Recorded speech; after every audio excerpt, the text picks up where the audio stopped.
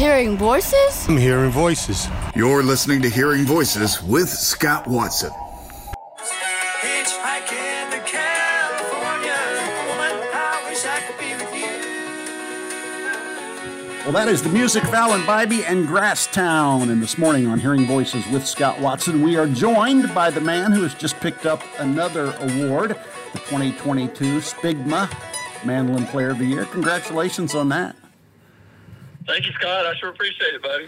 I know you don't play for awards, just like you probably don't pay for money, although it does help feed you. But the awards that you've gotten over the year, by my count, 4-time SPIGMA Mandolin Player of the Year, and, of course, the IBMA Awards, they've got to make you feel pretty good. It really does. You're right. That's not why he even started playing and everything, but to get recognized by his fans and your peers really does mean a lot to you. You've been doing this what seems now like forever to me. It may even seem longer for you. How has the music business changed over the last 35 or 40 years? Man, it's changed a lot. I started with New Quicksilver in '85, so gosh, that's been a little while. I'm working on 40 years, I guess, since that. But there's a lot more.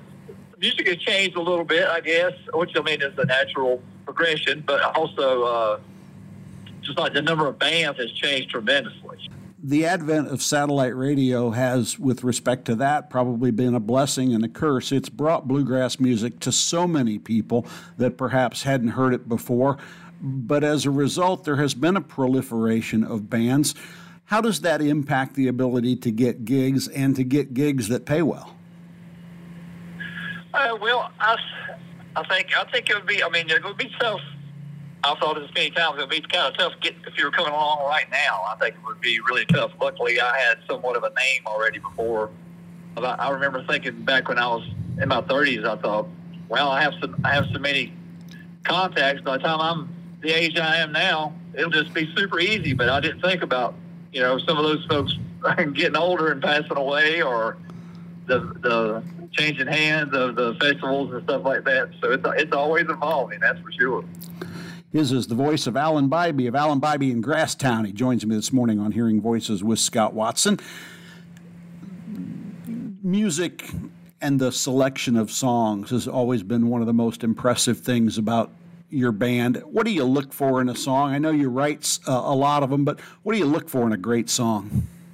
Most of the time, I think it hits me right off the bat that, wow, I think that's a great song, or that's really a catchy song, or a song that fits us, or, that kind of thing. And I love recording, anything I've written. There's something special about doing that, but I'm definitely not a person that is stuck on that, because I'm all about whatever the best songs are, really. And sometimes getting a variety of writers is a really good thing for the variety of the album. So it's just like Gonna Rise and Shine. The first time I heard that, Greg Luck played it for me. He said, I got a song you might want to hear. So I guess he heard it too. But as soon as I heard it, I thought that could really be a hit if it was done correctly. You're listening to Hearing Voices with Scott Watson. We're available 24 hours a day at WHTC.com. Also, Apple, Google, Spotify, wherever you stream high-quality entertainment. And we visit today with Alan Bibey of Alan Bibey in Grasstown. So in preparation for this, Alan, I was talking to a couple of friends that do what you do in the bluegrass music world, and one of them said, he may be the nicest guy in bluegrass. Gospel music has been an enormous part of your career. Talk about the role that it's played and why gospel music's so important to you. Well, it's kind of tradition that came down from Monroe, but I guess a lot of us probably had the same experiences, of growing up in church and playing music. Actually, my grandpa was brought up in a primitive Baptist church, and they didn't allow any musical instruments in there, but we went to a regular Baptist church. That was funny because he loved bluegrass as good as anybody.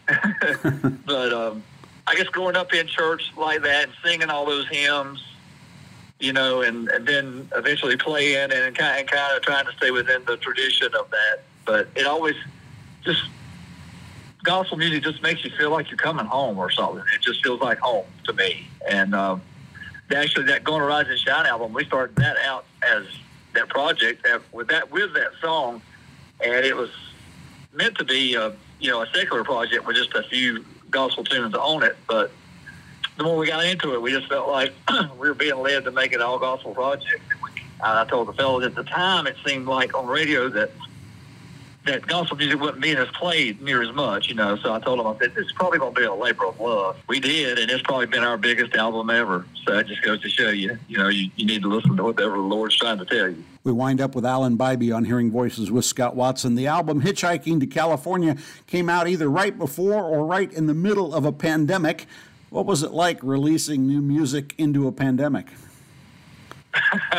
Well, it was kind of wild, but that we were working as hard as we were in the middle of it. I felt like in a way, I worked more, maybe not on the road, obviously not on the road like we were, but it just happened to work out for us to do it that way. As I was lunching today, I was thinking that Danny Roberts, Larry Stevenson, you, and with a 5-year grace period, Wayne Benson are all about the same time. Was there anything going on back then that led to a group of guys all playing mandolin all about the same age?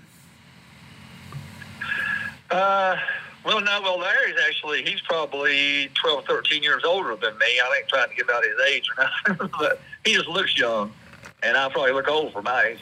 But and I got a few years on Wayne, I think. But that's just, I started playing when I was 5. I started playing because really my dad played mandolin, and he took me.